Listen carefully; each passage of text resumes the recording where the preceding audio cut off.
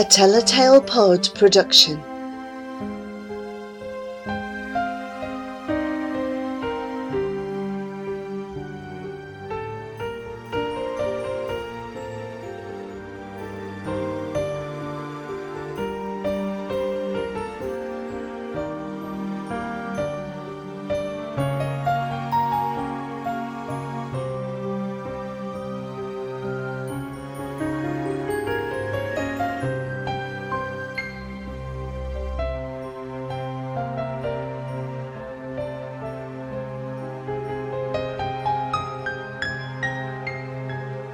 Odd Boy, Part 2.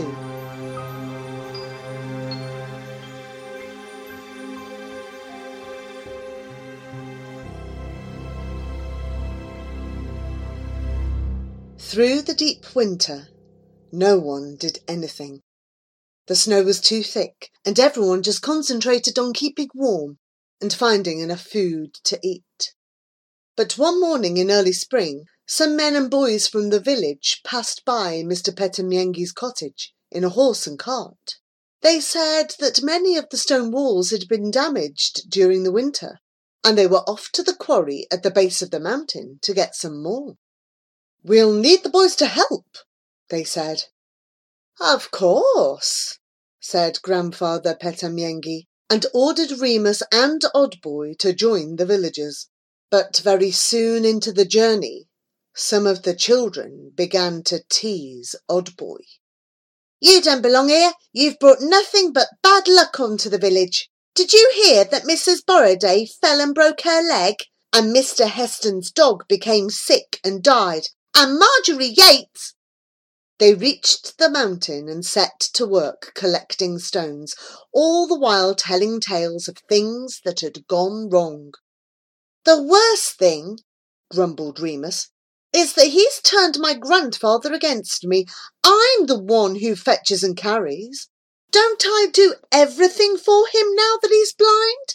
But do I get any gratitude? No, it's all Odd Boy this and Odd Boy that. He thinks Odd Boy can do no wrong. He's ruining my life. We should take him up the mountain. After all, isn't that where he came from?" "Yeah, let's take him up the mountain," hissed another boy. "We might be able to lose him, and you wouldn't mind that, would you, Remus?" The lads wandered further away from the main group and herded Odd Boy between them onto a winding path that ascended the mountain. Higher and higher they went, laughing and jeering and shoving Odd Boy in the back and tripping him up, as if they hoped he might tumble down the hillside. At first they were on a track wide enough for a cart, and they barely noticed how the path dwindled. It became narrower and narrower, till there was barely enough room to put one foot in front of the other, and then they realised the danger they were in. The boys stopped and shuddered at the terrifying chasms that yawned below. One false step, and they could plunge to their deaths. Ahead of them was the thick white mist that never cleared from the upper reaches of the mountain, the mist that no one in the village had ever dared to penetrate, where, perhaps, a magician lived. The boys looked at Odd Boy, keeping their gaze full of threat. "Keep going," they said, urging him forward into the mist that they themselves wouldn't dare to enter. "Go home, Odd Boy," they said, blocking his way down. Odd Boy stared at Remus. Then, raising an arm in a sad farewell, he entered the mist. Remus and his friends stood there for a long time, laughing and joking with each other as if to cover their shame, and thinking that Odd Boy might reappear at any moment. Then they could forget that they had thought of doing anything wrong, and could go home as if nothing had happened.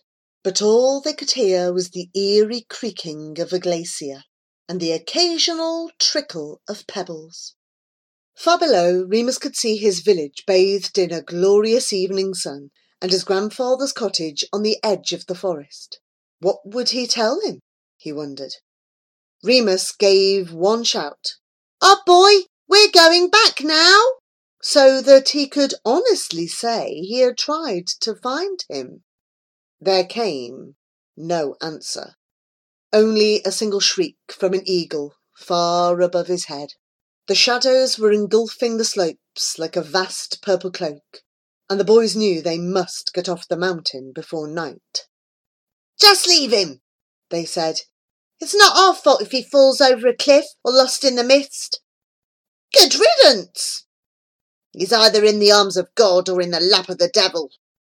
And when Remus remembered Oddboy's violin lying on the bed back in the cottage, he shivered to think it could be his now.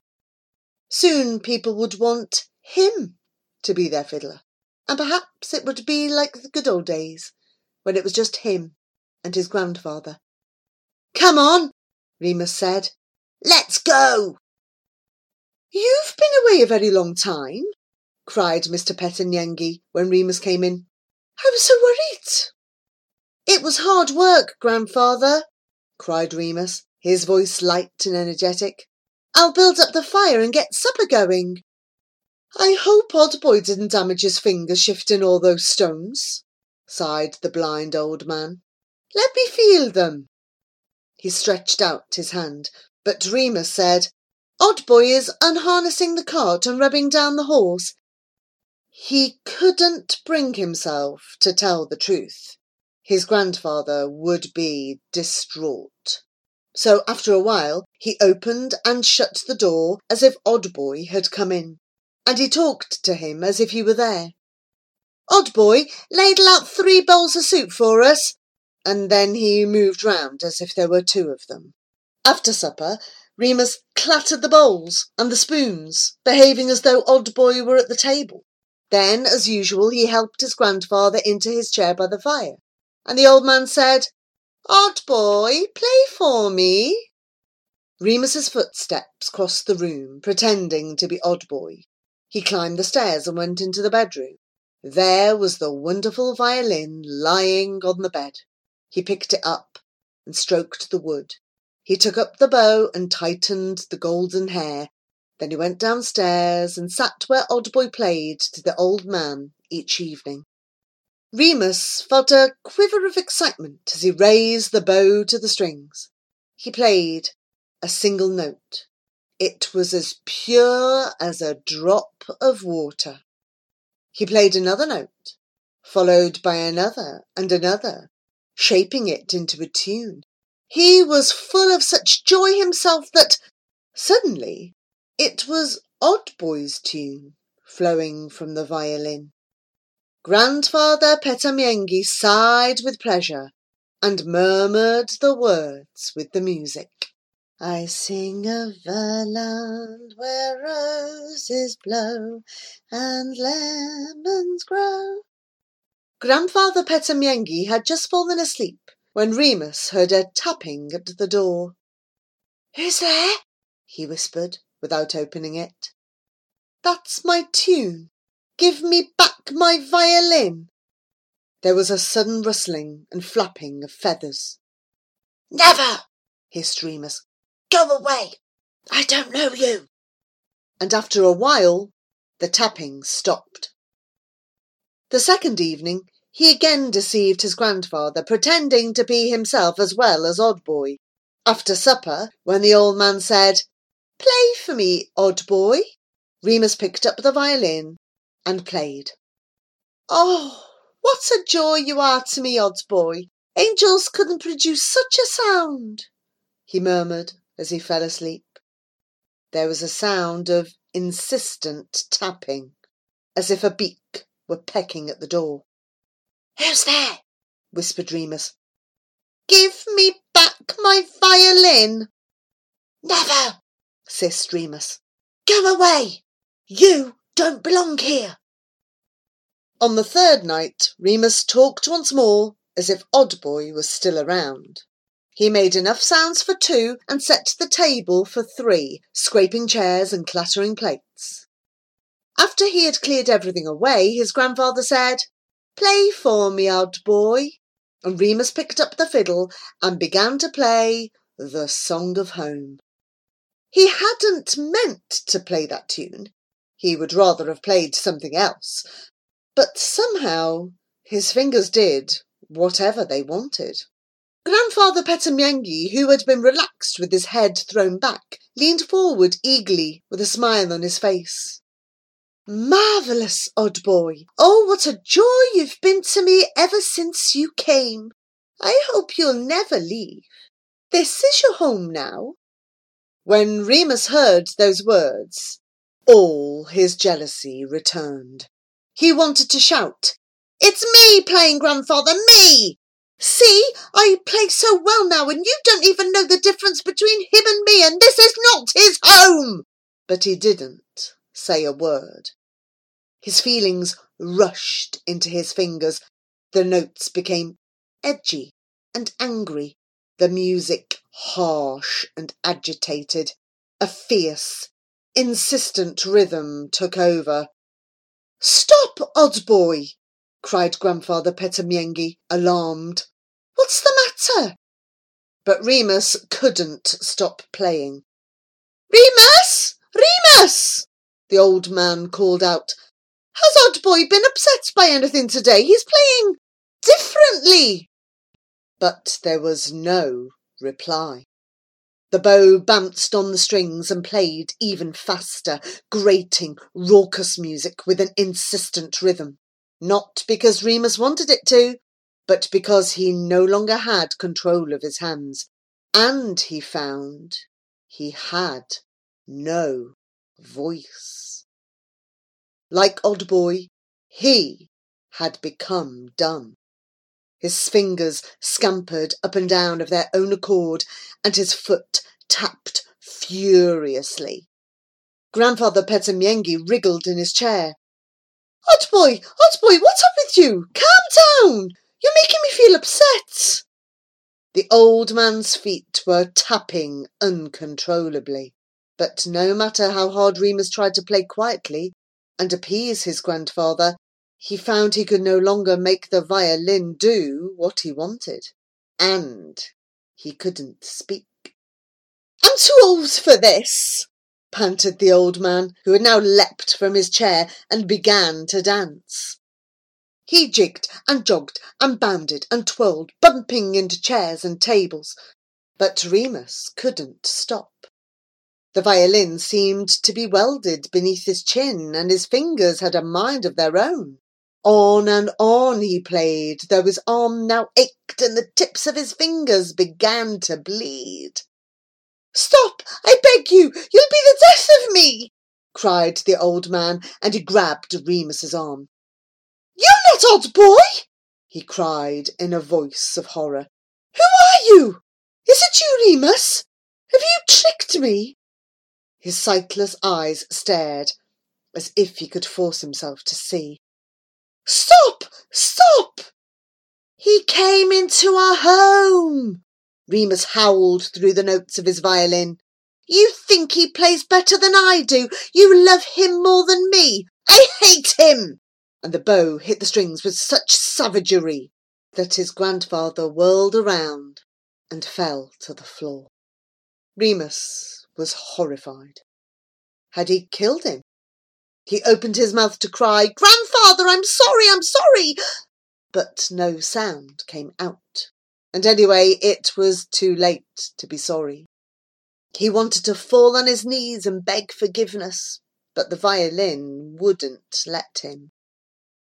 Then there came such a tapping, pecking, knocking and banging all around the house, and such a beating at the doors and windows. A voice cried out, "Give me back my fiddle!" The door sprang open in a flurry of snow and feathers, and, unable to prevent himself, Remus danced through into the cold, cold night. Behind him lay his grandfather. Remus was sure he was dying and desperately wanted to turn back, but he couldn't. And with his fingers scampering up and down the strings uncontrollably, he danced away. He danced into the dark forest, stumbling and tripping, but his fingers never ceased playing. All through the night he danced and fiddled, and all the next day too. Day after day, night after night, he fiddled and wondered if he must fiddle until he dropped down dead. His feet carried him to a rushing river, and joyfully he thought, "If I can dunk myself in the river, perhaps the water will drown the fiddle for ever and free me from the curse." "River, river, drown my fiddle!" he cried out in his innermost soul. But though he went in up to his neck, the fish in the river leaped and mocked him. Fiddle away, we don't want you." And he danced out again. Another day Remus saw some charcoal burners stoking up a fire, and for a while the fiddle danced him up to the flames. "Fire, fire, burn my fiddle!" his soul wept and pleaded, but the fire seemed to taunt him. It sizzled and fizzled as if ice had been thrown on it, spat and crackled and turned blue and orange, but it wouldn't burn him or his fiddle. "Go away! Go away!" the flames shrieked. "You're no use to us. You can be no fuel for this fire." And not one hair of his head was singed, and his violin wasn't even scorched by the heat. "Go away!" shouted the charcoal burners, certain they had seen the devil himself. After dancing through another day and night, Remus came across a church where a gravedigger was turning over the earth in a freshly dug grave. Would he find mercy here? He wondered. The fiddle carried him right to the edge of a deep, deep grave, where they had just laid the coffin. Perhaps it was a grave for his grandfather. Full of remorse for all he had done, he longed to throw himself in. "If only the gravedigger could bury me and this cursed fiddle, then surely I'd find peace at last," he thought. Dancing to the very edge, Remus toppled into the grave, but even though the gravedigger shovelled and shovelled, the earth flew out again, as if it too were dancing, and out leapt Remus, fiddling for all he was worth. The gravedigger ran away, howling in terror, thinking the corpse must be a wild and unrepentant spirit. "Ah!" shrieked Remus with his whole being. "What kind of fiddle is this? The river won't drown it, the fire won't burn it, the earth won't bury it. I'm not wanted by God or the devil himself. Who can save me?" And still he danced on. Another dawn was breaking, and suddenly he passed a wide-spreading yew tree. He heard a mumbling. An old man lay huddled at its base, murmuring in his sleep. "It's all my fault," he moaned. "Why did I take in that odd boy? Why did I let that violin enchant me, and make me think that music was more important than my own flesh and blood? Now I've lost both of them. Oh, Remus, dear boy, will I ever find you?" "Grandfather! Grandfather!" How Remus tried to shout, to scream, to call out. "I'm here, alive! You're alive! I'm sorry, I'm so sorry!" But no sound left his throat, and he couldn't stop dancing. Then, suddenly, the violin was playing the melody his grandfather loved so much. Remus hadn't meant to play it, but the violin made him. And even as he danced away, the old man with sightless eyes sat up, murmuring the words to the tune he could hear. "I sing of a land where roses blow and lemons grow and orange trees float in a deep green shade." With a broken-hearted voice, Grandfather Petamiengi cried out, "Odds boy, give me back my grandson!" It was then that Remus looked up towards the mountain and saw a great bird wheeling around in the sky. "You can have your fiddle back now, odd boy," he whispered through his battered fingers. "Take it!" Immediately his feet led him to the mountain.